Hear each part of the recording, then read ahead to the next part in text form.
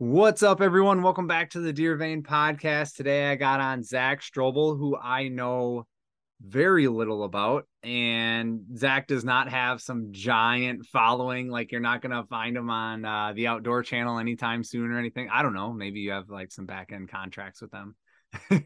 But Not currently. no, but Zach and I have been messaging a little bit back and forth on Instagram, just chatting about certain things, certain questions, and kind of kicking ideas off each other.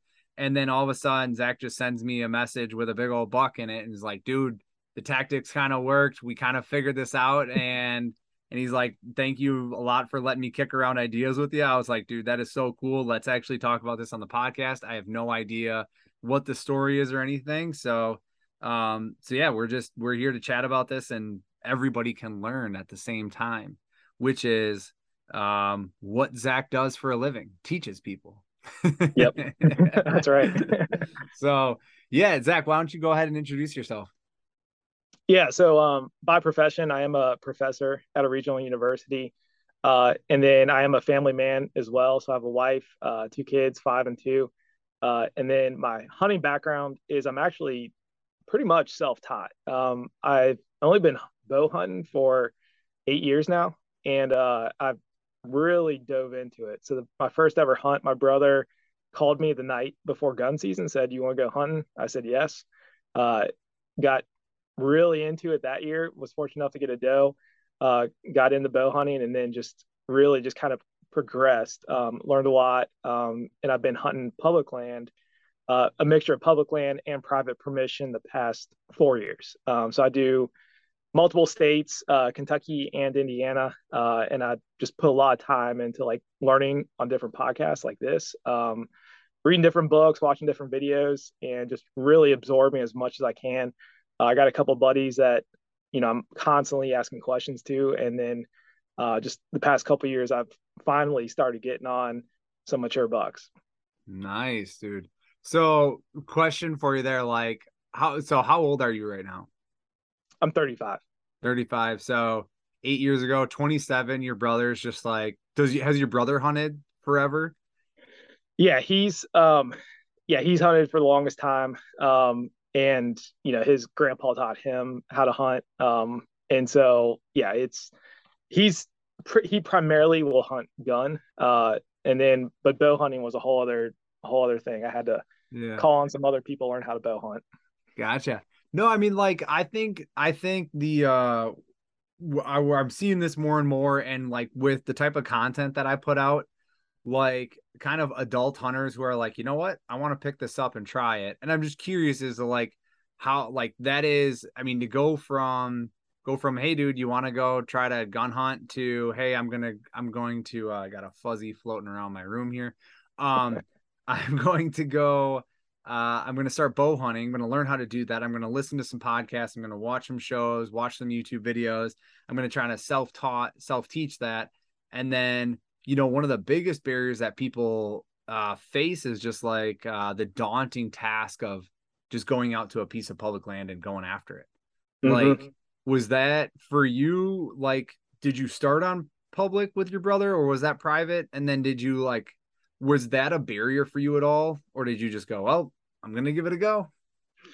No, so I started on private, and I think the first 3 years I got deer each year. I got my first buck my second year, but it was all with guns. So even when I was bow hunting, I didn't really know what I was doing. I was going out a lot. I think at one point I had 3 different permission properties. And so I was kind of bouncing around different spots. And I was honestly over hunting. I didn't really realize that's what I was doing. And then I think it was 2018, I finally got my first bow buck during the rut. And around that time, the hunting public was getting popular, which, I'm sure this Yeah. is a familiar story for a lot of people. But Oh I, yeah. so I tagged out in Indiana, and I'm not too far from Kentucky. So I was like, all right, well, I'm going to give public land a shot in Kentucky. And so I just looked up different pieces and just started going out. And I was, using a big old climber. I had the thing on my back. I feel like the thing weighed 30 pounds. But I was hiking all over the place with it. just trying to figure it out. And I would go to a lot of the obvious spots where it's like you see a field edge or just like open CRP type stuff. And then I quickly realized like, all right, the deer aren't in the obvious spots. You gotta go where the other guys are not going. Right.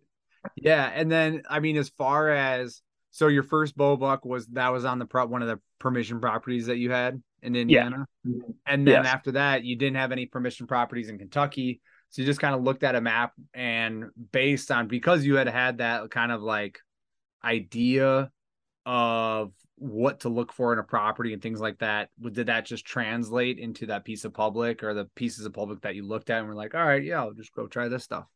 Well, that's when I really started diving into podcast, YouTube videos, Okay. books. I just I'm always when I get into something, I get into it. Like like I'll Yeah. put the work in. Just with my profession, I usually get a few weeks off during the holidays. So especially Mhm. during that time, I was just doing a lot of boots on the ground, just trying to make something happen, figure it out.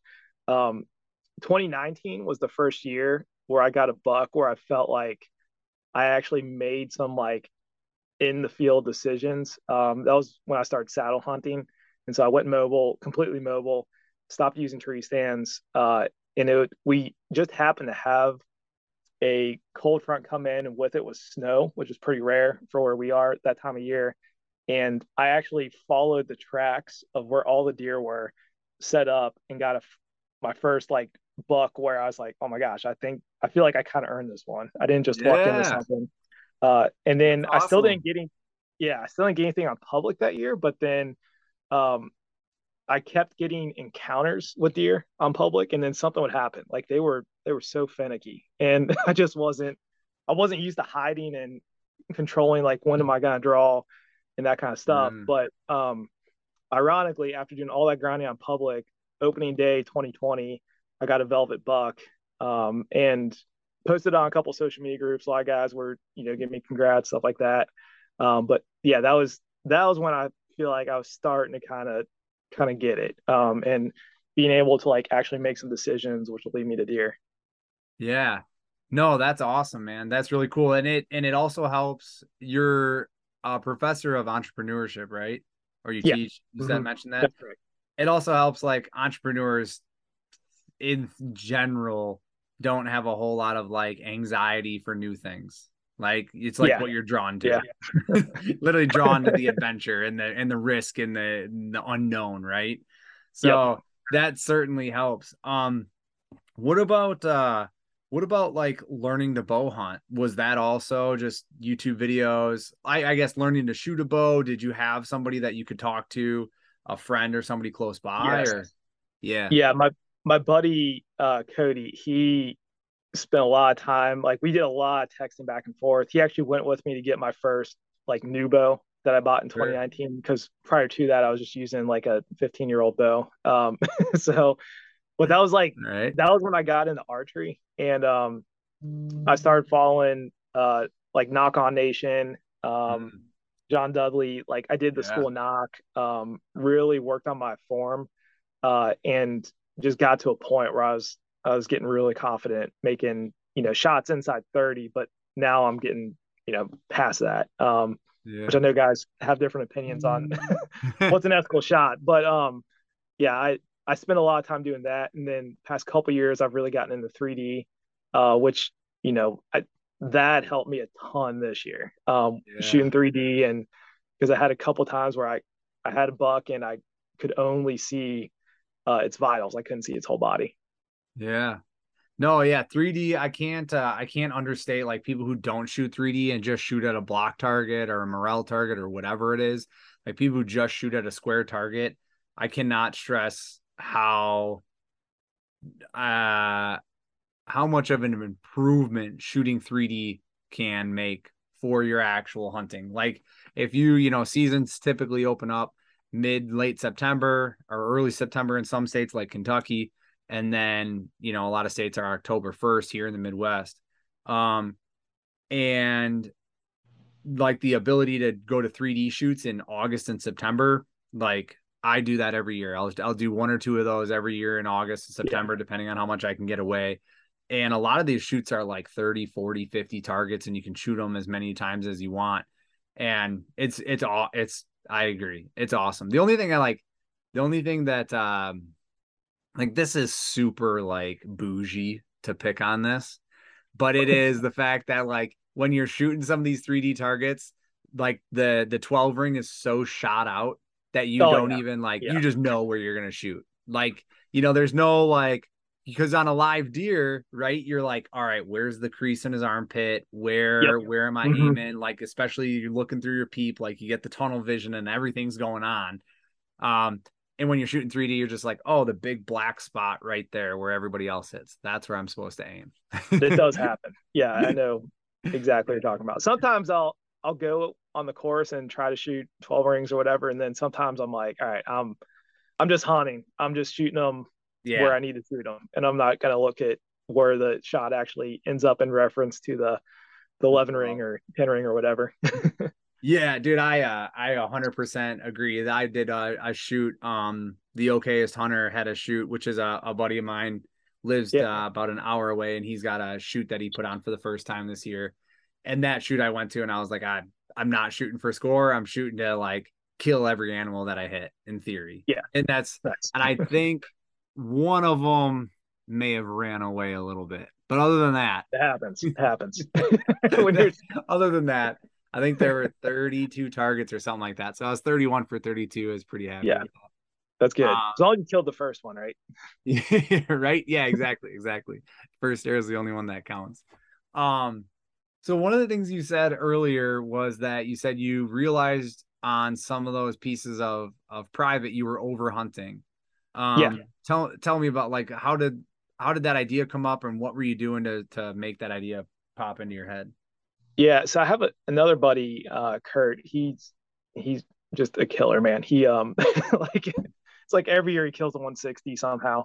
But so he was kind of telling me like, you're overhunting. You're overhunting your properties. It's probably why you're not seeing deer. So that was an idea that got in my head. I acquired a property, I think in 2017, and man, that year I saw multiple mature bucks, like encounters, and I messed them up. Like I like Mhm. I wasn't flinging arrows, but I just like messed up just from inexperience of bow hunting. Like Yeah. I didn't have enough kills under my belt to like know exactly what to do. And then I think EHD ended up hitting that area, kind of minimize some of the mature deer in that region. But it's just I think it was just through talking to different guys, listening to a lot of podcasts, hearing guys that are absolute killers say like leave your private property alone, like just only go in when you know you can go kill, that kind of stuff. And that's where public land helped me. Was Sure. I could go grind it out on public land, do all this hiking around, look for all the sign, and not have to worry about running the property because it's public land. Public. Someone else is gonna run it if I don't, right? But no, I'm just Yeah, joking. yeah, yeah. No, dude, I agree. And that is I have I have long heard that be said, and this is the first year I'm actually enacting it. So we have Mm-hmm. 100 acres of private, and I haven't touched it yet, and we're a month into season. Haven't Ooh. been on it at all. And but the cameras, I have 5 cell cameras up there, all on all on the west half of the property. I don't have any on the east half. Um, and there's a few reasons for that. A, you can't get cell reception on the east half. It's kind of down in a pit. And B, I implemented the Cuddy Link system. Have you ever heard of that at Yeah. all? Yep. Yeah. So for anybody listening, it's a system where you have one cell camera, and then you have a bunch of remote cameras that all tie back to the cell camera. So you can actually chain them together. So like essentially they say it goes like, I don't know, half a mile. And when you're in hills and valleys and trees and stuff, it goes like, I don't know, 100 yards, 150 yards, 200 yards maybe. So like you can put a camera every 150 yards, and they will all link back to each other and then link back to that main cell cam, and then that main cell cam will send you the pictures. Right. So I bought that system to try to get down into that East Valley, and I ended up putting it on that we have a valley on the west side, and I have 3 cameras, and I can't, like, that doesn't stretch all the way to the East Valley. So I have to go ahead and buy like 3 or 4 more cameras in order to like chain them over to the east side. Um, but anything other than that, like, I'm not trying to. And then at that point, there's this like line of ethics that I am like not fully, I've not fully fleshed out yet, which is like, is that like too much cheating to have that many cell cameras around your property and just be able to like watch deer Mm-hmm. go through? Like, what it like, am I going to, like, you talked about it earlier where you Yeah. earned a deer? Am I going to like see a deer on the west side of the property in the morning and then the east side in the evening, and then the next day go in there in the evening and kill them on the east side? Like, am I gonna feel fulfilled with that hunt or not? I'm gonna be like, oh dude, I just watched the camera, went in there and killed them. Like, I don't know what to tell you. That's as easy as it is. That's Right. I don't want that to be the case. I want the grind and the missed opportunities and the no shows and all that stuff. Yep. I want Yeah. I want the adventure. I mean, the flip side of that is also, what are you missing as well? Yeah, 100%. What am I missing? Because so like, I have no idea what's going on the east side of the property, but I do know like on the west side of the property we got some good bucks, but none of them are showing up in daylight. I've had a couple pictures. Last night I saw him on. I did pull a camera in like July. I went and checked it. It Mm-hmm. was just full of ants. Pulled that, and I did have a double main beam buck on there in July. So I was Cool. like, oh, that's pretty cool. And I've never Yeah. seen a picture of him since. And last night, actually, it's October 11th right now. Last night, I actually got a picture of him just after dark. So he was living on he had to come out. I'm pretty sure I know what bedding area he came out of. And he was walking through, and I picked him up on a cell cam. So pretty cool buck. Nice.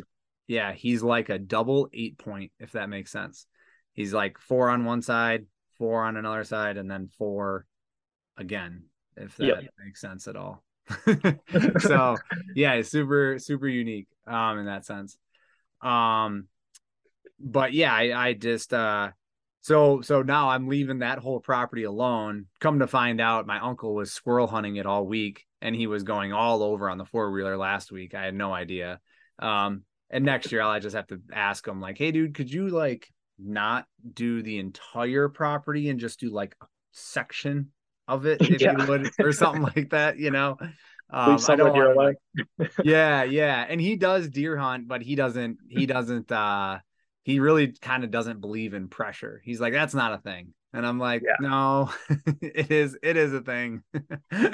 um, so yeah, anyway, back to, so you have like low pressure on the private piece, and then you pound away and you can do whatever on the public. And I enjoy that. And I've hunted this piece of public. This will be the 7th or 8th. This will be the 7th year I've hunted this piece of public. I Mm-hmm. was able to get my 3-year-old. Have you taken your 5-year-old out at all? Does she have any interest? No, not yet. Okay. We're probably, maybe this year. I might. We have a couple stands on some of the properties from back when I used to stand hunt, and I might try to take her out, especially this year. Okay. Yeah, man. So I had a blast with my 3-year-old. He kept asking me to hunt, like, over and over. He kept asking me to Yeah. go hunting. So I was like, yeah, okay, dude, we'll go hunting. And I looked at my wife. My wife was like, really? I'm like, don't worry. I'm not going in a tree stand. We're gonna go sit down against a log. I'm gonna bring a blanket. We'll pretty much have a freaking picnic, and maybe something will come out. Like Actually, that's that might be a better idea. Maybe start on the ground. Yeah. so yeah, that's what we did. And it was, honestly, like, in the moment I had to like keep like telling myself like, hey man, chill out, this is just for fun. Like, your son doesn't have to be quiet for 2 hours. He's 3 years old. He's not going to be. He'd be Yeah. like, so we ended up like, I knew of this kind of piece of public that rarely gets deer hunted. Like, you'll see guys go in there and duck hunt it in the morning because it's kind of on the edge of a swamp and there's a Yeah. trail for the duck hunters, but it's a Hmm. little wood. It's probably like, I don't know, 150-yard long wood line along a swamp. And the swamp does have a little bits of high ground in it, and you can see it from like the tree line. So I always envision, and you can see deer trails, and there's a couple scrapes in there, some good rubs that you can find. And so I envisioned that there would be some deer potentially bedding there.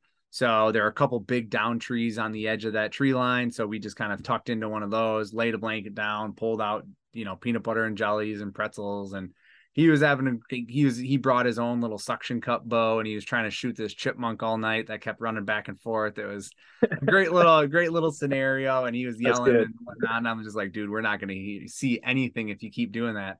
And then this little 4-pointer comes walking out of the swamp at 50 yards and comes walking past us. And he's like, Dad, look. And I'm like, dude, shh. Like, yeah, I see him. So it was great. It was fun. He was super excited. The buck didn't even see us or hear us or anything. He just kind of kept That's doing crazy. it. Yeah, it was just a fun time. And so yeah, I showed up at daycare today, and the daycare, it's a whole family that does the daycare, but the grandpa of all of them was like, "So I heard you passed up a big one." And I was like, "What do you mean?" he's like, he looks at Charlie. He goes, "Charlie told me you missed a huge buck." And I was like, "What, Charlie?" He's like, "They're so big." I was like, "No, it's this little dinker, just That's hilarious. yeah, it was great. It was No, great. that's great. You had a good time. Yeah, so that's where I started, and I'm really happy with that. Kind of a new chapter, a simultaneous or congruent chapter of mine starting out in the hunting life scenario. But being able to bop, the whole reason we're on this is being able to bop around on the public, do whatever Yeah. you want, kind of, and not have to worry about that. I 100% agree. I think you're gonna learn, like, experience is the best teacher in the hunting woods, right? And Yeah. if you're getting started and you're only like 2 years into it, and you're like, well, low pressure is king, and you hunt like 5 times a year, you have no idea if you're even hunting in the right spot, No, and you're just not at like, all. you're like, I would always say, like, take the experience and screw it up for a couple years, and then learn to let it sit and give it a year or two to come back, and then do your low pressure stuff. There was one year I think I sat 64 times out on this piece of public. I was just sitting pretty much 3-4 days a week. Every time I could get out there, I'd get out there. And I learned a ton during that time frame. And now I I can bet. kind of, Yeah. right. And now, like, when I want to hunt, I'm not like, I on onX, I used to have, whatever, 70 pins for tree stands. And now I know, like, these are the 15 that you really want to hunt based on pressure and time of year and what you're doing and all that jazz and what the wind is. These are like the 15 that you want to hunt. I can scratch off all those other ones. Yeah. So that being said, let's talk about, so you're going back and forth with the public and the private stuff, and Yep. you're in Indiana, and then this, our message, right? You kind of kicked over to me and were like, "Hey, Anthony, Mox, I got a scrape that's been really good." Yep. You tell the story. You tell like how it all happened, and you tell me what's going on here, because I'm going to ask you Yeah. more questions about it. So there's a piece of public I started hunting in Indiana. I think 2020 was the first year I went and checked it out, kind of towards the end of the year. It's a larger piece. So I was real interested in it. I knew it was going to be rugged. I knew it had potential where you could actually get away from people, which was one of the things I always look for. And 2021, or I'm sorry, off season before 2021, I scouted it, found a bunch of scrapes. Was like, all right, there's obviously bucks in here, clearly. So Yeah, yeah. there's scrapes, there's rubs, like all that kind of stuff. Was marking them all over my maps, like, and then 2021, I put up a camera, a cell cam, up on a ridge top on a community scrape, in October, and the first cold front that came in, it just lit up. I was actually on a work trip while when the cold front came in, it was just killing me because I'm sitting here Yeah. getting all these pictures, trying to tell guys at work who don't hunt, like, oh my gosh, I can't believe this is happening. And I'm not home. So Can I go home early? yeah, I seriously contemplated it, but so uh, anyways, they that kept happening, and then every time I hunted it though, I wasn't getting on deer. In So 21. in 21, Okay. yeah. So I would get them coming into that scrape in daylight, and it was on the ridge top, but I wouldn't actually they wouldn't come in when I was there. So what I started to notice was when I did see deer, they were kind of skirting around the ridgetop. They were primarily working the trails below it, and they were kind of doing a figure eight pattern where they were avoiding the ridgetop. And then a couple times in the evening, I was hunting that scrape, and deer got downwind, especially where the thermal were starting to pull, and they got my wind and they busted me twice. Okay. So I had two theories on that. Like, one is the pressure is probably coming from the ridge tops, even though at that point in time, like I don't think too many guys were up there. There was only, one guy I was running into. And he was hunting a different spot. And my other theory was like they might actually just be wind checking it before they go in.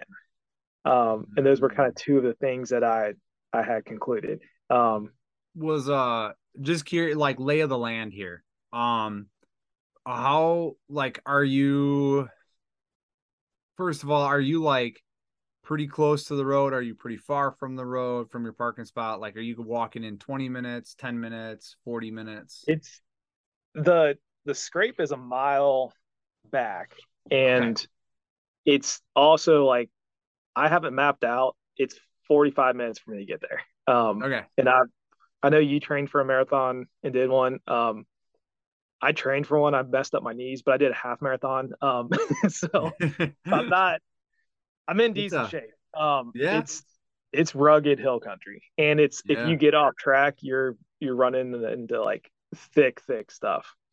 yeah. Well, I can see like I mean in that scenario why a saddle like that's when a saddle becomes so handy or a very very lightweight tree stand, Yeah, right? Is when you're yeah, actually either going one. 45 minutes. Like that's super handy than a giant ass climber, right? Yeah, Um exactly. so okay, so we're going pretty far back. And this ridge top, is it do you are you thinking these deer are bedded pretty close to that? Is there an ag field close? Do you think it's a transition, or how do you think like that's laying out in like a deer's typical day? Yeah, so I think they're definitely bedding kind of in the areas on the hills that like you would typically assume they're bedding. So like, Okay. if you watch a Dan Infalt video, Yeah. hill country bucks, like, look at where the wind's blowing over their back, bedded about three-quarters of the way down, just on that like military crest kind of area. Um, Hmm. Also on one of your podcasts, you had Jake Bush on.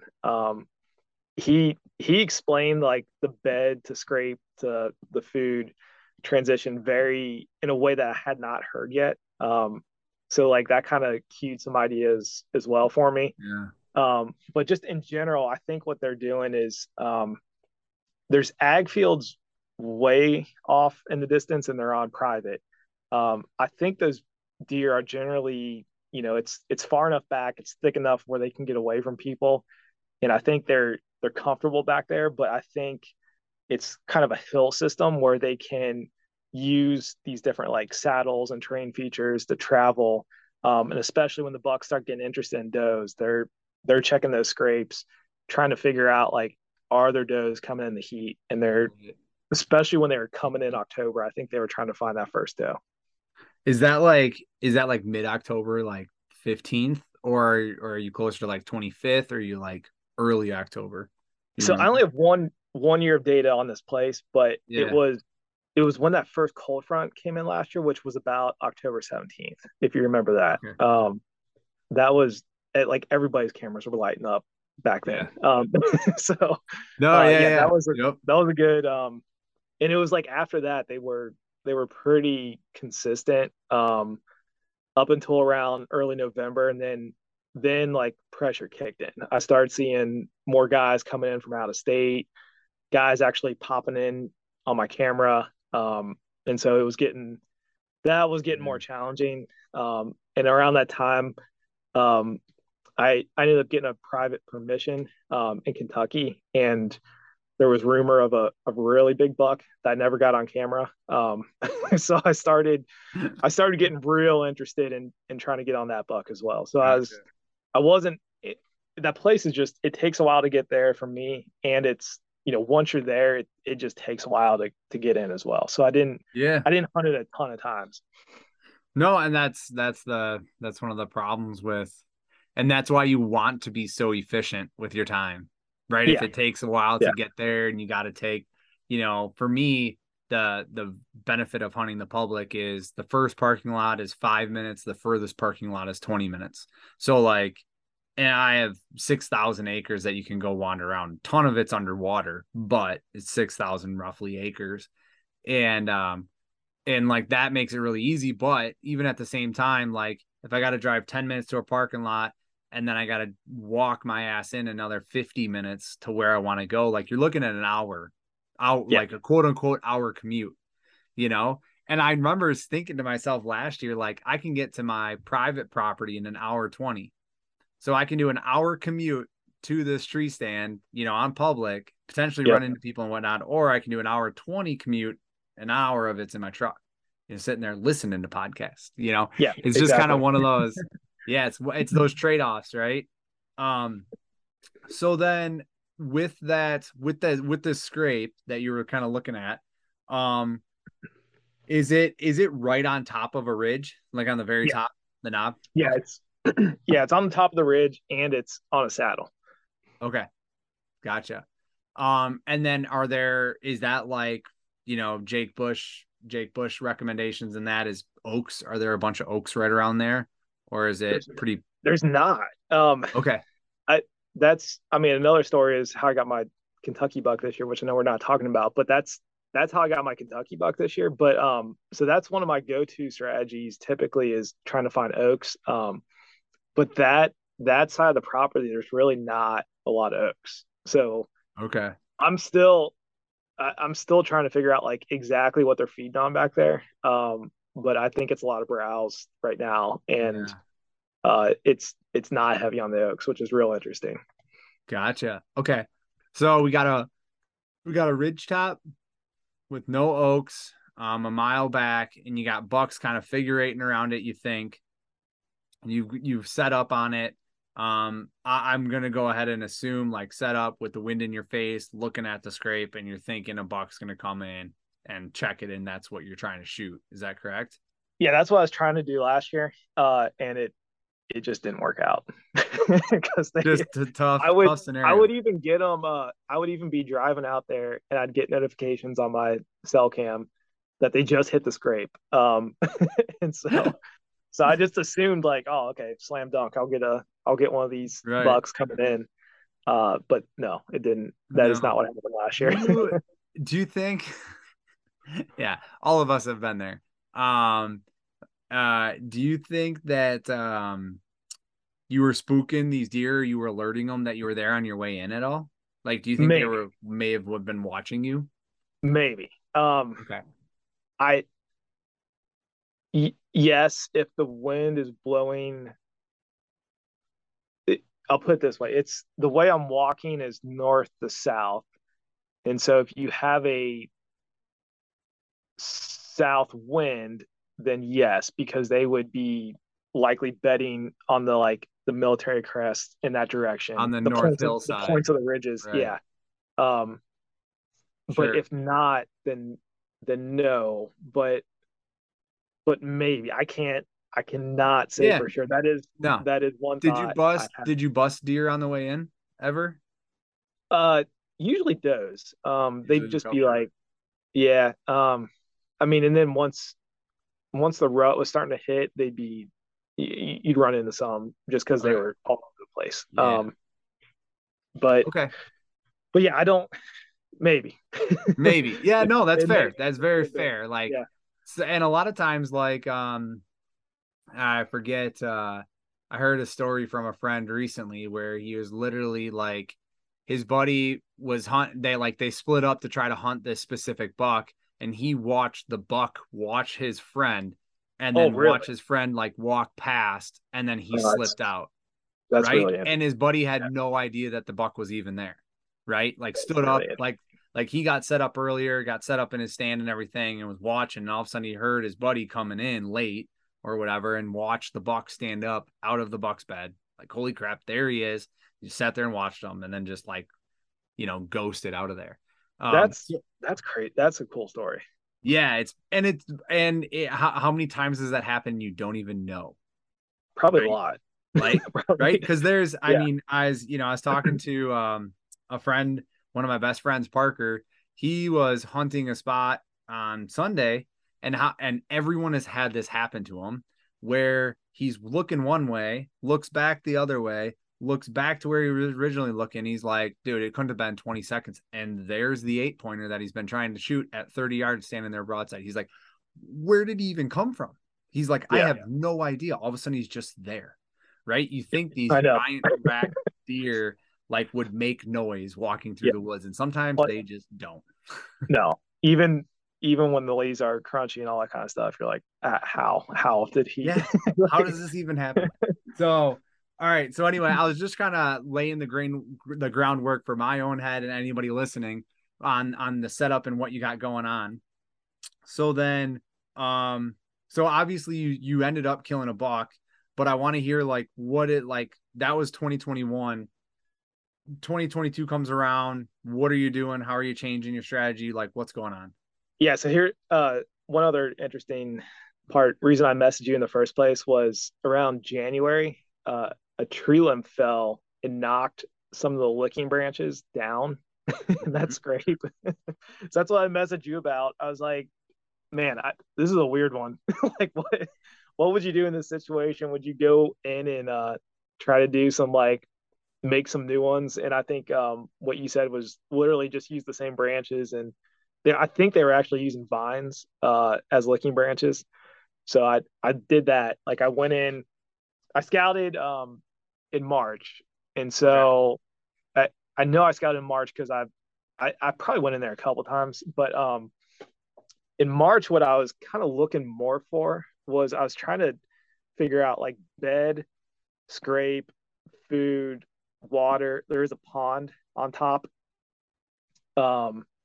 So I was just trying to get into like, all right, so if they're skirting these ridge tops and doing like a figure eight, or I've heard clover leaf kind of pattern, like where are they going? And the one mature buck I actually saw in person, he did the same thing that like the does, young bucks, and even like some fawns I saw did. And I've heard people say that, like, watch what the deer are just doing, and you can learn how a buck will move. It doesn't matter if it's a giant buck or not. Like, just pay attention to what they're doing. So that was like really what I went in with the goal of was I need to want to make sure that scrape had licking branches. So I just pulled some vines over. So I did that, and then I just like really kind of paid attention to like finding beds, finding some sort of pattern of like where I've seen them, where they're going, and that kind of stuff. And then I was just marking those areas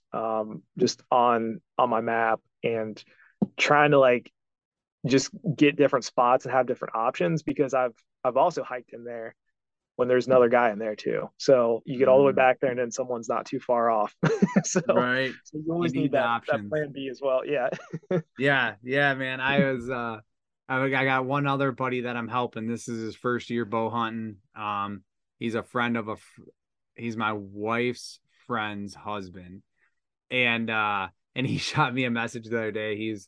He was like, yeah, dude, I'm hitting up my spot again. I'm seeing a bunch. This is bow hunting so awesome. I love this. Like, I've seen 2 deer rifle hunting, and I've seen 3 deer in every time I've gone out bow hunting, at least 3. He's like, this is so cool. Nice. Like, that's good. Right. He's like, oh, I'm going back to this spot. And I said, hey man, just as an FYI, I know where you're hunting. Pheasant season is about to open up in Wisconsin.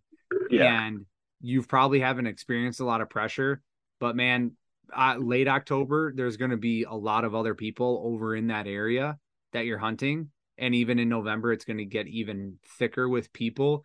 You're going to want to look for other areas to hunt.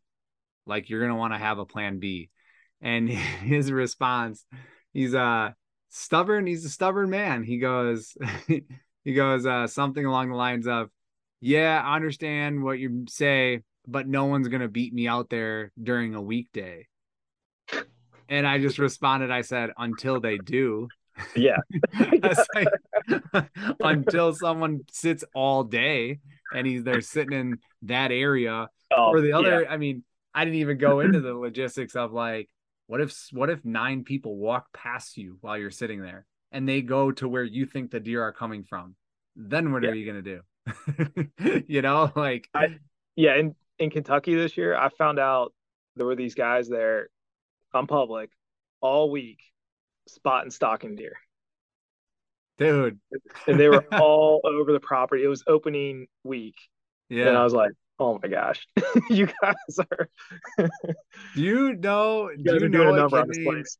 did you ever run into a guy named Jace? No. Okay. Last night I did a podcast and it's gonna air right before yours. It's gonna air tomorrow morning. And Jace hunted Kentucky. If you look this kid up, he's shot a 180-inch deer, Oh 14 jeez. point Poor on stats. public ground in Kentucky, spotting and stalking in soybeans. All right. Oh, okay. It's a No, there's not ag there. okay. Yeah. Gotcha. But that's funny because you say that because I was like, you're what? And he's like, yeah, dude, apparently that's the tactic. And Interesting. Yeah. but yeah, you'll have to listen to the podcast that comes out tomorrow morning because that's just wild. So I had to ask because he said he was running into a few other guys a couple out of state and a couple in-state guys that he was consistently seeing out there. So Huh.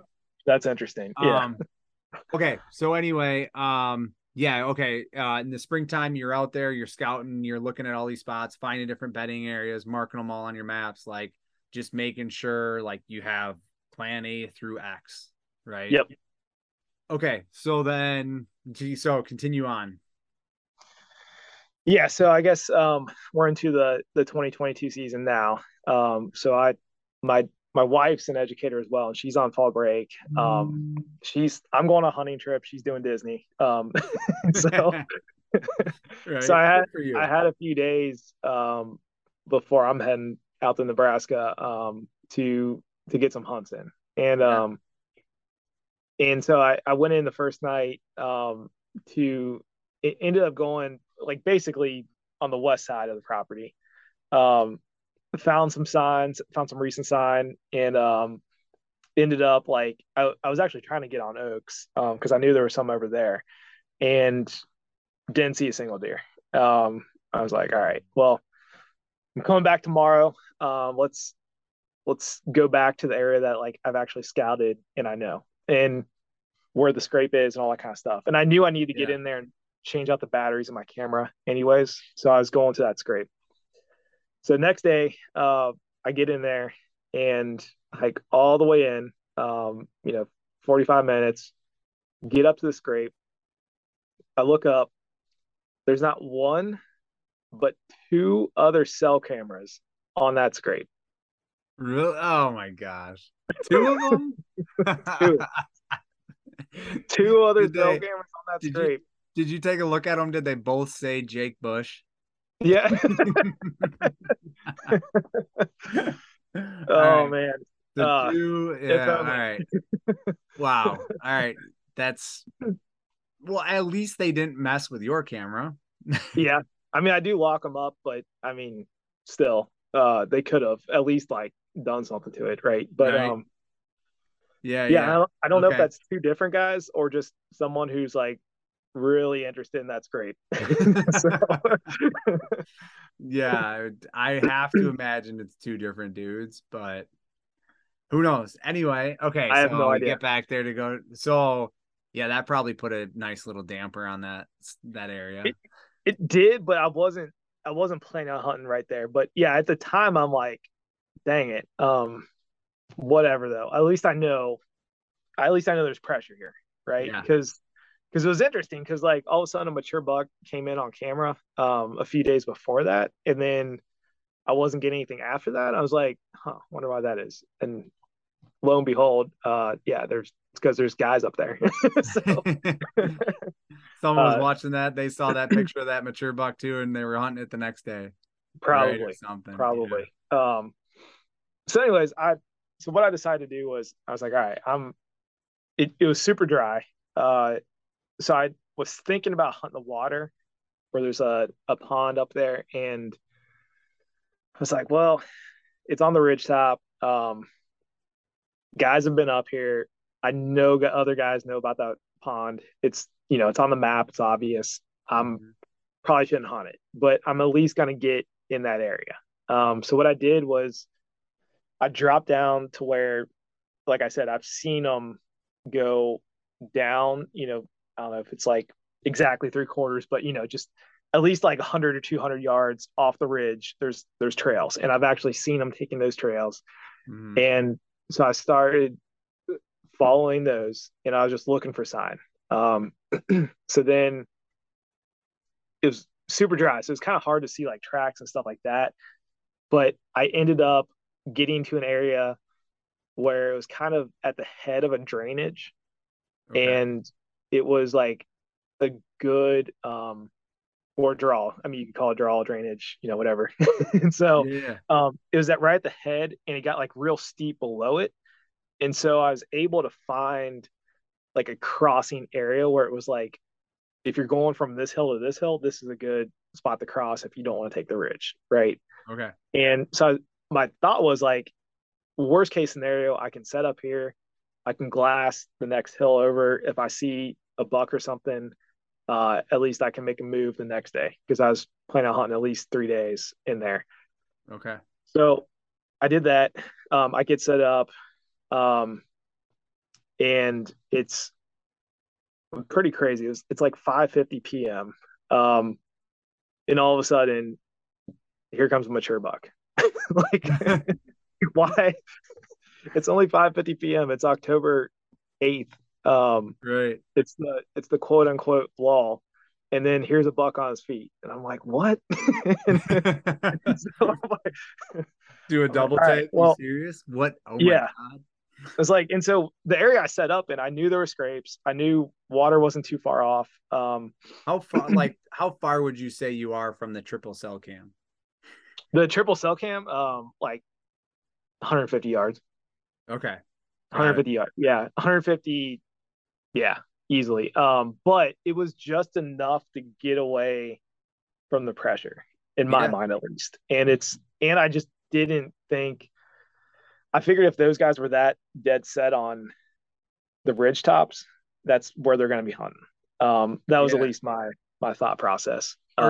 Is that 150 yards like further back, or did you come closer to the parking lot, or like Um, west or east or left or right or whatever? Probably. I mean, just kind of heading. So that scrapes on top of ridge. So I dropped down, um, just a couple hundred yards, and then headed east, Okay. basically.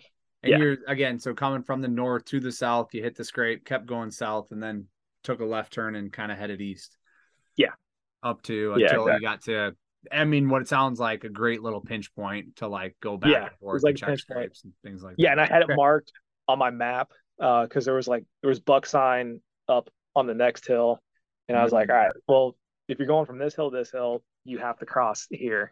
And you And found that so in March or April or in whatever. March, yeah, Yeah. Okay. yeah, and so I set up there. Um, that buck starts coming in at 5:50, and it's just one of those deals where I'm like, it's a mature buck. If I can get a shot, I'm getting a shot. Like it's Yeah. like I don't care. Yeah. I don't get all caught up in like score and that kind of stuff. I'm just like, I want them Yep. to be mature, but like, if I get excited, it's game on, right? Yeah. so, Yeah. 100%.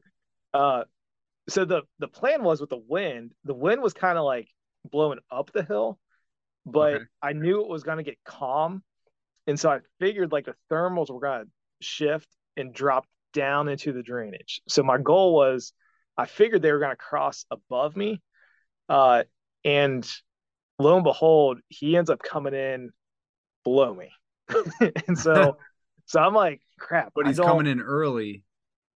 He is coming in early, so I still So is your have. wind still coming up or no? I think it is. and it was I tried to drop some milkweed real quick, but I think I just grabbed like a wad of it and it just like threw it down real quick. Just kind Um, of fell to the ground. yeah, I'm pretty sure that's what happened. So in my head I'm like, crap, he might get my wind. I don't know for sure. So either way, if I'm gonna get a shot, I'm gonna have to make something happen. Hmm. So he ends up like the way he's coming in is about 40 yards. No real shot opportunity. Then he's like kind of angling a little bit towards me. He crosses the drainage. He gets up on the hill like below me, and he's like either making a new scrape and like checking a licking branch or something, or he's just browsing. It's one of the two. I'm in a tree with a branch, and I'm standing on top of my platform, and I don't have a shot. And so I'm like, I keep thinking like the wind is going to screw me if I don't make something happen. Yeah. Like, I got to do something. And so basically, I just leaned back into my saddle. I look again, and I can see his vitals. And so I range him. He's at 32.1 yards.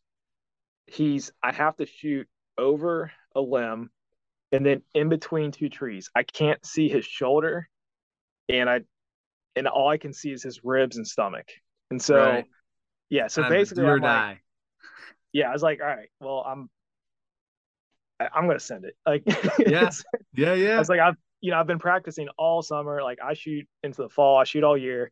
I shoot my bow a lot. I tune my bows, I do all that kind of stuff. I'm made up with archery. So I let it fly and it sails right through him. Ends up being Beautiful. that I overestimated like how far where his shoulder was. It ends up hitting him a little back, but it was in that area where it's like lungs, liver, and that kind of stuff. But Sure. eventually I mean, that arrow sailed off. He was kind of hurt. He didn't really like run off like they normally do. Eventually, I get glass on him. I see where the shot impact is. And then, 30 minutes later, he crashes into a dead tree. The tree falls on him. And so I can just hear the whole thing. I'm texting one of my buddies and I'm like, dude, what should I do? What should I do? Like, just trying to stay calm because when I glassed him, I could see his rack and I was like, oh man, it's a good buck. Yeah. And so yeah, so what ended up happening is I made the decision, and especially like having my buddy there to help me think this through just on the phone. Decided to end up walking back to the car and then come back, just dropping all my stuff off, Hmm. get my backpack ready to go. And then I just eased into it and walked about 20 yards and he was right there dead. Dude, that is awesome. That is so cool. I love I love the stories of pressure and adjustment based on scouting. Like a lot of people would have stopped scouting or been like, I have this scrape that I like to hunt and like I'm here. And then Yeah. they end up in a scenario like where they walk in and there's two other cameras and now they're caught with their pants down and they're like, crap, I haven't done any other scouting in here. I don't know where anything else is. I don't have like a plan B. I thought I was 45 minutes back. No one was here last year. Why did all of a sudden people pop up? And they don't have a second option. And it's really like I love the fact that you got out there in March. You did the extra effort, even though you didn't necessarily have to. I mean, you did know that you were getting busted and you needed to kind of figure something else out, but a lot of Yeah. people still would have Mhm. centered their game plan like around that scrape. Um, Yeah. so to roll in there, see that, be like, all right, well, this sucks. Let's I know of an area over here. Let's go check this out. Um, and make that happen. That's really cool. It's getting dark at like what 7:30 or something like that. Yeah. Seven. I think yeah, I think sunset's 7:15. Okay. Yeah, I think that Yeah. day it was like around 7:15. Okay. Yeah, and I mean that's really cool that he showed up so early.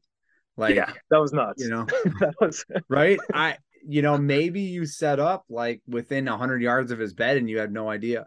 I I'm. mean, It could have been. right? He could have been. I mean, did you ever like take a relook at that and be like, oh man, he might have come from right here, this bed that I found in March, or no? Um, Probably not. I wouldn't have I done that.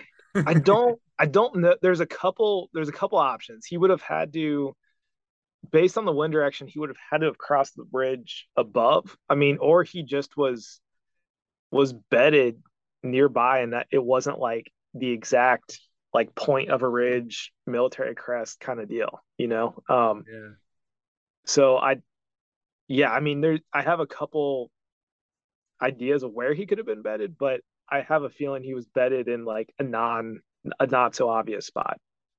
Yeah. No, I mean, it's just interesting, like to have a buck on his feet that early, an hour and 10 minutes, at an hour and a half before dark is in early October is, I wouldn't say it's not uncommon, but it's certainly not common. No, I've never Yes. I have never gotten an October buck. So like I Oh either get them yeah. in September in Kentucky or November or you know whatever. But Yeah. No, yeah, it's I've funny because never. this buck right there, I Yeah. shot October 6th on a piece of public Oh, and interesting. Okay. literally set like it was an awful walk-in. Like awful walk-in, got to where I wanted to be. Mosquitoes were all over me. It was like 78 degrees. And I went to go set up where I wanted to, and someone had hung a stand there. So Yeah, I was just like, similar. what the hell? Yeah, and in Wisconsin, it's totally illegal to have stands set up. Like, Oh, really? you can't leave them on public. Yeah, you can't leave Yeah. them on. You have to hike them in and out. So, and this thing had been there for a while. Like you could tell with the ratchet straps that he used and how it was set up. It wasn't like set up that morning or anything. So I was like, all right, where am I gonna go now? Ended up like a very similar situation. I ended up going to. We have these drainage ditches. So in the buck behind me, guys, for everybody listening, is this nice little 8 point. I don't know, maybe scored 120 or something like that. On a piece of public. And they have these like drainage ditches that they dig. And they're like this area used to be a ton of ag, like I don't know, maybe like 60 years ago or something. And these ditches run kind of in parallel. There's like 6 or 7 of them in parallel. And then if you picture from above like a rectangle, there are 2 really long ditches perpendicular to all 6 or 7 of those running one way. So it's almost, Yeah. and in between those ditches are little land bridges, right? So essentially, like there's like 20-yard gaps between the perpendicular and the parallel ditches. So like there's these little pinch points all along all these kind of. And so I knew one of those had a lot more activity from previous scouting than others. So I ended up walking in there, got my stand set up, did an interview. I was filming this thing, did an Huh. interview, heard him moving while I was doing the interview. And I was like, I think there's something coming, Yeah. and all my buddies were like, bullshit. Yeah. They're like, no, literally turn the camera around, put it on the area. 2 minutes later, out comes that buck. And I was in the stand for a grand total of 10 minutes before I killed him. Like, That's crazy. yeah, Would you remember what time it was? yeah, that's why I was bringing this up. And it was because I shot him at like 5:30. It 5:30. Oh, was wow. super early. Yeah. Like it was an awful walk in and it was terrible, but I was still super early. So I was like, whatever. I still have an hour and a half to 2 hours to hunt. Like I wanted to have 3 hours. Um, because where I was I knew it was going to be like a better area. I just wanted 3 hours to hunt, and I was down to an hour and a half, and I was in the stand for 10 minutes and shot him. So That's nuts. yeah, yep. Um, but yeah, I mean, early like those early movement bucks. It's interesting, and I don't know. I should talk to um Exodus Jake. I should talk to Jake to see if he has any data on that, or somebody has data on early like early buck movement.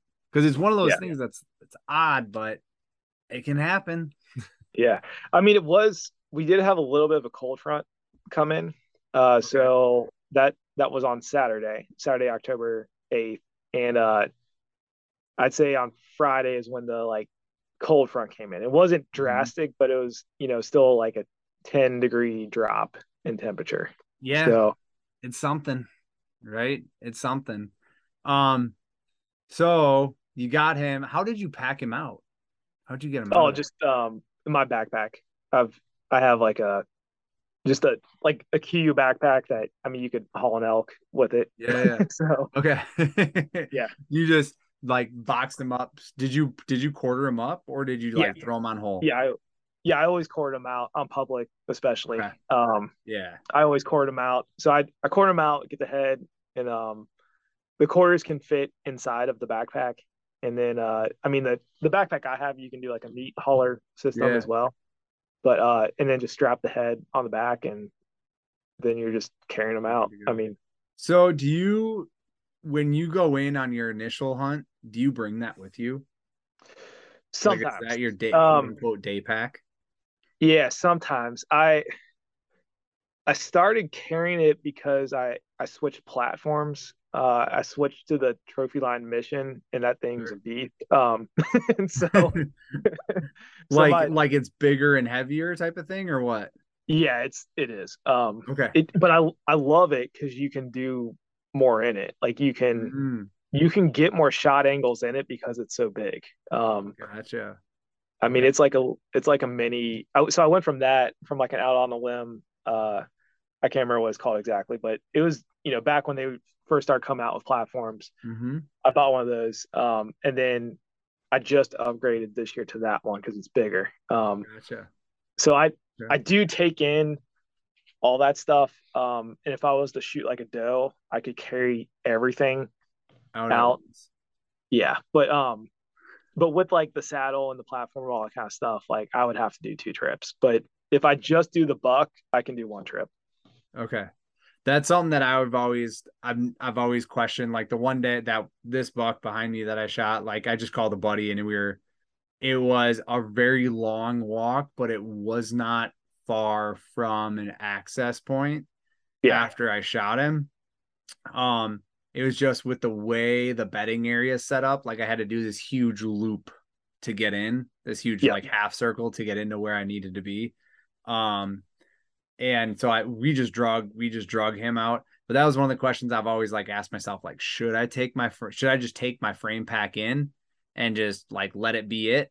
And if I get one, just haul it out at the same shot, or do I go back in light, assuming like, odds are you're not gonna shoot one.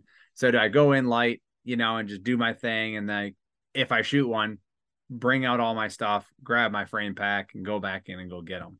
And yeah. that's what my plan has typically been. However, last doe I shot on public, I had my rifle and I just went in there with my frame pack and the full intention of killing one. I Yeah. had a pretty good idea I could kill one, and I shot her and threw her. I quartered her up. And I was in a dirty, like, dude, I was in a dirty swamp that day. Really? That Yeah. was not a fun day. It was wild. That was another fun story. Um, I thought and I'll make this one really short. It was mid-November and we had a freeze. We had a lot of water in the swamp and there was a freeze. And so I was walking on like quarter-inch thick ice. So every step you take, you fall in, like you fall through. Oh gosh. And so I was loud. I was the loudest I've ever been. I was like, why? The whole time I'm going on, I'm like, why am I even doing this? Like, this Yeah. doesn't. That's a good question. I'm just gonna find. I know where I think these deer are bedding. I'm just gonna find a tree that's like semi close and that has high ground. I'm not even gonna set up my stand or anything. I'm just gonna sit on it and hope to God that these deer come out of here because I'm pretty sure that's where they are. And before dark I hear a boatload of ice breaking and hear all of them come falling through the Nice. ice the Yeah. whole way too, and I'm just like, oh, nice, this is a dinner bell for me. But There you anyway, go. so yeah, after I shot her, she died and fell into the ice. So now she's in the ice and I got to pull her out of the ice and she's coated in this like black muck water Oh, stuff. oh gosh. Right. And Yeah. I can't set her on the ice because she's falling through the ice and I'm falling through the ice. So now I have to like drag her to a high ground. It was just this mess. But anyway, got her packed up, got her home, cleaned her up the next morning and all that. But yeah, I agree. Like a frame pack is the way to go, and you might be able to pack out all your gear. I've never packed out all my like stand gear because now I run a Lone Wolf custom gear, Oh yeah, yeah, stand-in yeah. sticks.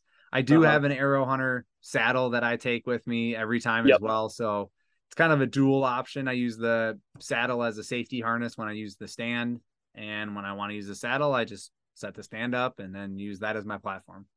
Yeah, I got it. I have a buddy that does that exact same setup. That's I thought about doing that. And then I don't know. I came across the trophy line. I was like, man, I just that thing's perfect for me. So Great. yeah. Good. No, that's totally fine. Like not yeah. I don't have any qualms about trophy line or out on limb makes some great stuff. Trophy line makes good stuff. Like Oh I yeah, man. Well, yeah, no that Lone Wolf custom gear that thing's nice. I heard when you had Cody on, Cody DeQuisto, but mm-hmm. I've been tempted to get one of those because those rut hunts, man. Sometimes you Yeah. just want to sit. Yep. Yeah. Yeah, man. I think it just depends on how the tree sets up and how your platform sets up and all that. Like to get comfortable in a saddle.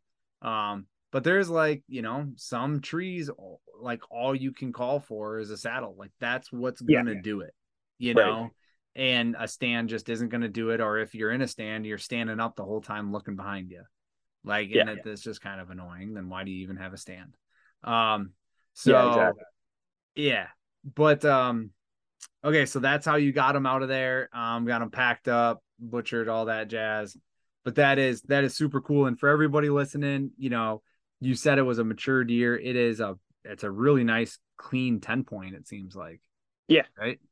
yeah, he's a 10 Yeah, pointer. and he's kind of got like some on his left side. The picture you sent me on, and this will be the thumbnail for the podcast. His Sure. left side looks like it's kind of like some mini palmation, like he's really thick. Yeah, it's like right between the G2 and G3. It's Yeah, like um almost like yeah, it's webbed. almost like it's like Like, antler webbing. It's real weird. It's like yeah, it's like people who have yeah, it's similar to people who have webbed toes. yeah. So no, that's super cool. Did you have any pictures of this buck at all or no? Yeah. Yeah, Yeah, was he? the one mature buck I had on that scrape, he was the first one to come in. Oh no way, this was that buck. Yeah. Yep. Oh, dude, that is awesome. I'm sorry. I apologize if you said that detail and I missed it. No, Um, I don't think I did. okay. Or if I did, I didn't make it like super clear. I didn't find out until later. My buddy who was, I mean, he's mentored me for years now, but he actually called me like as I was, getting ready to quarter him out. It was like, hey, just so you know, that is the same buck you got on trail cam. So I was pretty pumped when he said that. That is so cool. You got him hitting the scrape, knew he was in the area, kind of set up. Was he headed that direction? Was he headed west? He was. Yeah. I don't know if he was gonna go hit that scrape or just Go gonna go do past his it or thing. Yeah. yeah. I mean there's No, other there's no. scrapes. There's other scrapes there. Like there's other deer, there's other scrapes. They don't all have to hit that one. But like, yeah, it's I knew there was at least one mature deer in the area. And there's usually multiple. So I knew I was just my goal was to at least glass one and see what Yeah. they're doing. And And it this just was so day happened one of the 3-day hunt, right? it was day two. Day one was Okay. day one I was going for oaks and it I didn't see a single deer. Gotcha. Okay. So then you switched it up. We're like, I'm gonna go hit this scrape. I'm gonna go back to the area I've spent a lot of time at. Yeah. And so No, yeah. I wasn't planning on hunting over the scrape. I was gonna go one of two directions, either west or east, just where I've seen them move. Just like I said, that figure eight pattern. So I was gonna go one way or the other, Mm-hmm. um, based on like how they cross that scrape. So and I was gonna make kind of a game time decision and just like look for sign. And then, especially once I saw those cameras and I realized how dry it was, I went into the direction of where the pond is. Mm, And so I just figured like there's ponds, there's buck sign typically around here. Um, it just seemed like, hey, there's probably a buck over here. yeah. No, that's awesome. So the real question, did you pull your cell camera? Yeah. Oh yeah. I Yeah. I got that thing out of there. Yeah. Yes, I did. Okay. Yeah, I'm a little on the fence. I always go back and forth between wanting to have cell cam set up and just working off a sign. Like, especially now that I know, like, yes, there are mature bucks in there. And yes, they're not easy to get. Um, I don't know. I go back and forth. Like, do I want to invest a lot of time in cell cameras or not? But I'm sure I'll be at some point tempted to put it back up. So, Yeah. Yeah, at least in like late season to see like what made it, oh, I right? know. Kind of one of those questions is like what made it through and what do I potentially have to look forward to next year? Yeah, Um, especially on private. I mean, because like yeah, that era, people are going to push them to private, and I'll probably put some cameras up on private just to sure. see Yeah. No, what's yeah. around. Yeah, that makes sense. And I always like as a rule of thumb and for everybody listening, like the week, the weekend, it's 2 weekends before gun season is when you have to pull your cameras. Cause the weekend before gun season, especially in Wisconsin, that's when everybody and their brother goes and hits the woods to look for spots or like set up Yeah, tree stands or makes ground blinds. And that's when you get all the jagoffs that come in there and steal your cameras is the yeah, weekend before gun season. So 2 weekends before, get in there that Friday or Thursday, get in there and get your cameras out of there. I always pull them and I don't put them back in there until like mid-December when again it kind of was like, mid-October, like no one's in there yeah, comparatively to the rest of the year. Mid-December, like people kind of just like, it's too cold. I don't want to be there, blah, blah, blah. Kind of give up. Um, so all right. Well, yeah, I mean, are you gonna be hunting those? Um, are you gonna be hunting that area next year? You're gonna try to keep pounding away at that specific area? I I would. think I think so. Yeah. Yeah, dude. Well, Dude, if it's one thing I've learned from doing this podcast, historical data is what is the real killer of deer, like learning an area and learning all the crevices. And like if a buck's coming from this direction, you get him on camera, oh, he's probably bedded over here. Oh, he's coming from that direction, he's probably bedded over there. He's doing this and that and these and those. I bet you he's living here and he's trying to go here and there's pressure over here, so I'm going to set up here, I'll probably kill him. Like that historical data and understanding the landscape, the beds, the food sources and all that stuff, that seems to kill more deer than anything else. And again, that comes all the way yeah. back to that whole experience and getting out there. So, yeah, I mean, I know you were going to say something. Sorry to cut you off, but Oh no, man, it's all good. No, I always mix up between like private permission, and then mm, public, and then just wanting to know what's out there. And I mean, on some of the private I found a rub on like a big tree, and I was like, what left that? I was what like, is so this? so I mean, yeah, Yeah. there's a few, and then I'm hearing stories of in Kentucky of some big buck running around. I'm like, all right, there's a few things I'm like really curious about. So yeah, I think I'm gonna in a few weeks I'll probably start getting bored and just go out and set up trail cameras is what will probably happen. So Sneak out of the house someday and just roll. yeah, Yeah. exactly. Dude, that makes sense. So, you got a great deer down in Kentucky. You got an awesome deer in Indiana, and now you're rolling to Nebraska. Is that Yeah. right? Yeah. Yep. Like, are you going for muleys or white sales or either? Doesn't matter. I think it's an either or scenario. There's definitely both in the area we're going to. Yeah. So we'll see. I don't know. Well, this will be Yeah. my first time hunting one of the plain states. That's what we were going for, was something different, and I don't know. We'll see what happens. Yeah. Are you guys outfitting it or are you doing public land kind of DIY type thing or? we planned on doing public land. All the reports we were hearing is just it was getting pounded, like really bad this year. And so we were about to go to a different state. And then it's actually my nephew. He's only 4 years younger than me, but he we eventually came across a connection to go to like just pay for access. Oh, nice. So yeah, so it's not it doesn't seem to be too bad. I've never done that before. But yeah, we're just doing like a pay for access type deal. Sure. Is that like a week? Like you just give them some Yeah, cash for a week to hunt, and they're like, "Yeah, yeah, you can do that." yep. That's cool, That's dude. exactly what it is. Yeah, So no, that works, dude. I think that is a I know that there's a couple of websites and people like trying to build a network like that of landowners and hunters, um, where you can like reserve a week on a piece of property, and it's almost like an Airbnb or a VRBO for hunting land.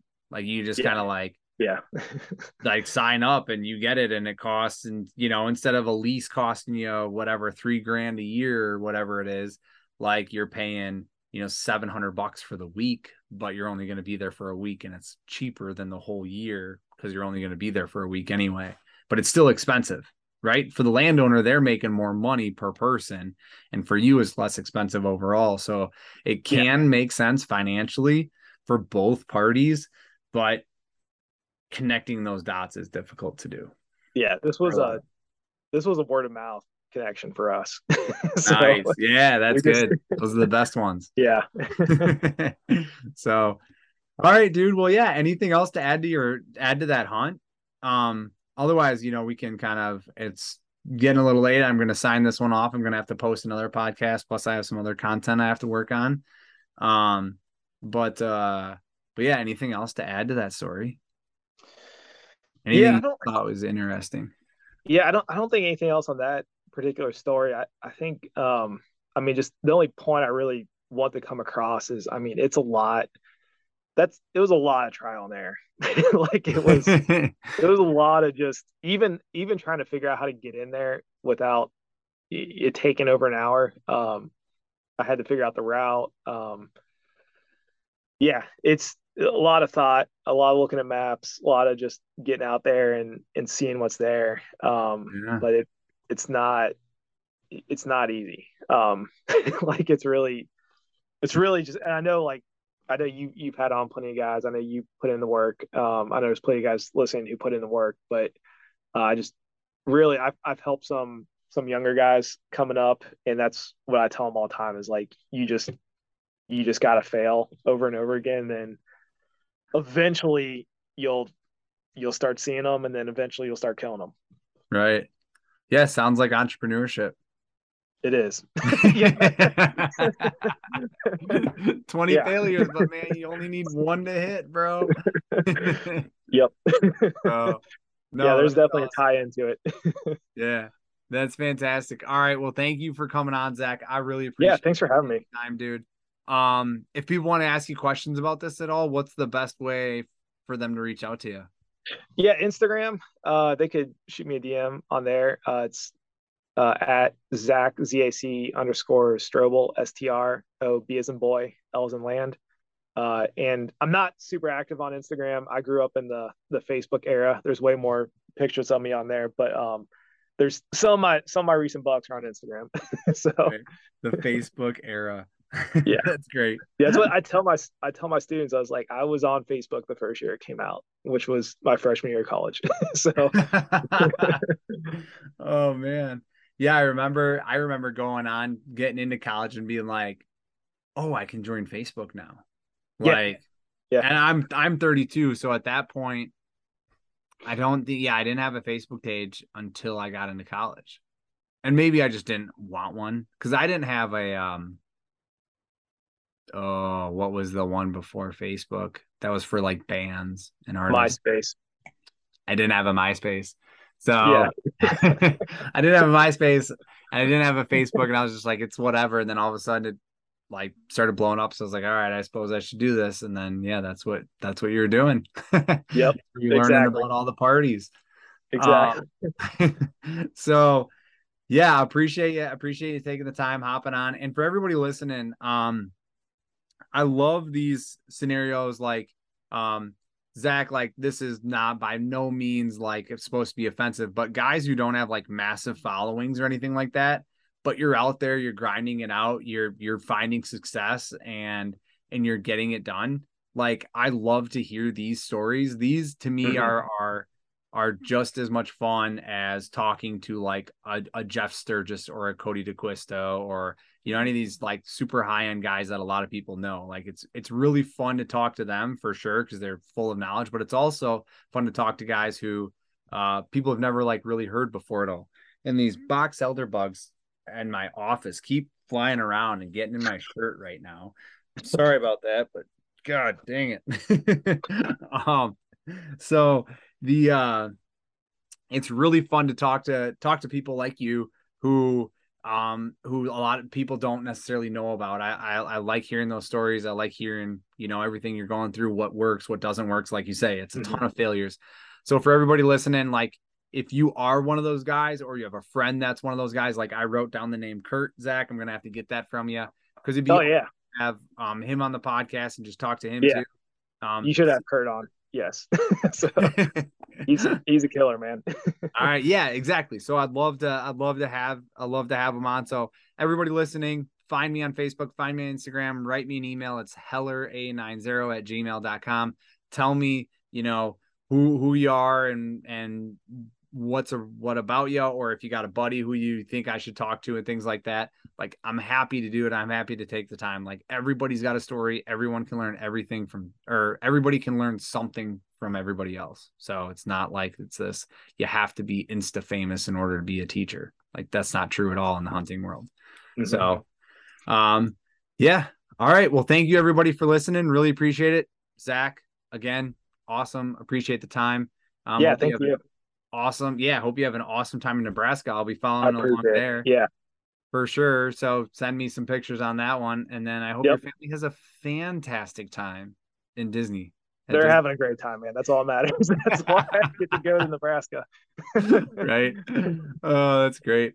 All right, man. Well, I'll catch you later. And for everybody listening, please like, subscribe, tell your friends, tell your brothers, tell your coworkers, whatever. Spread the word, really helps. And throw a review up there if you feel so inclined.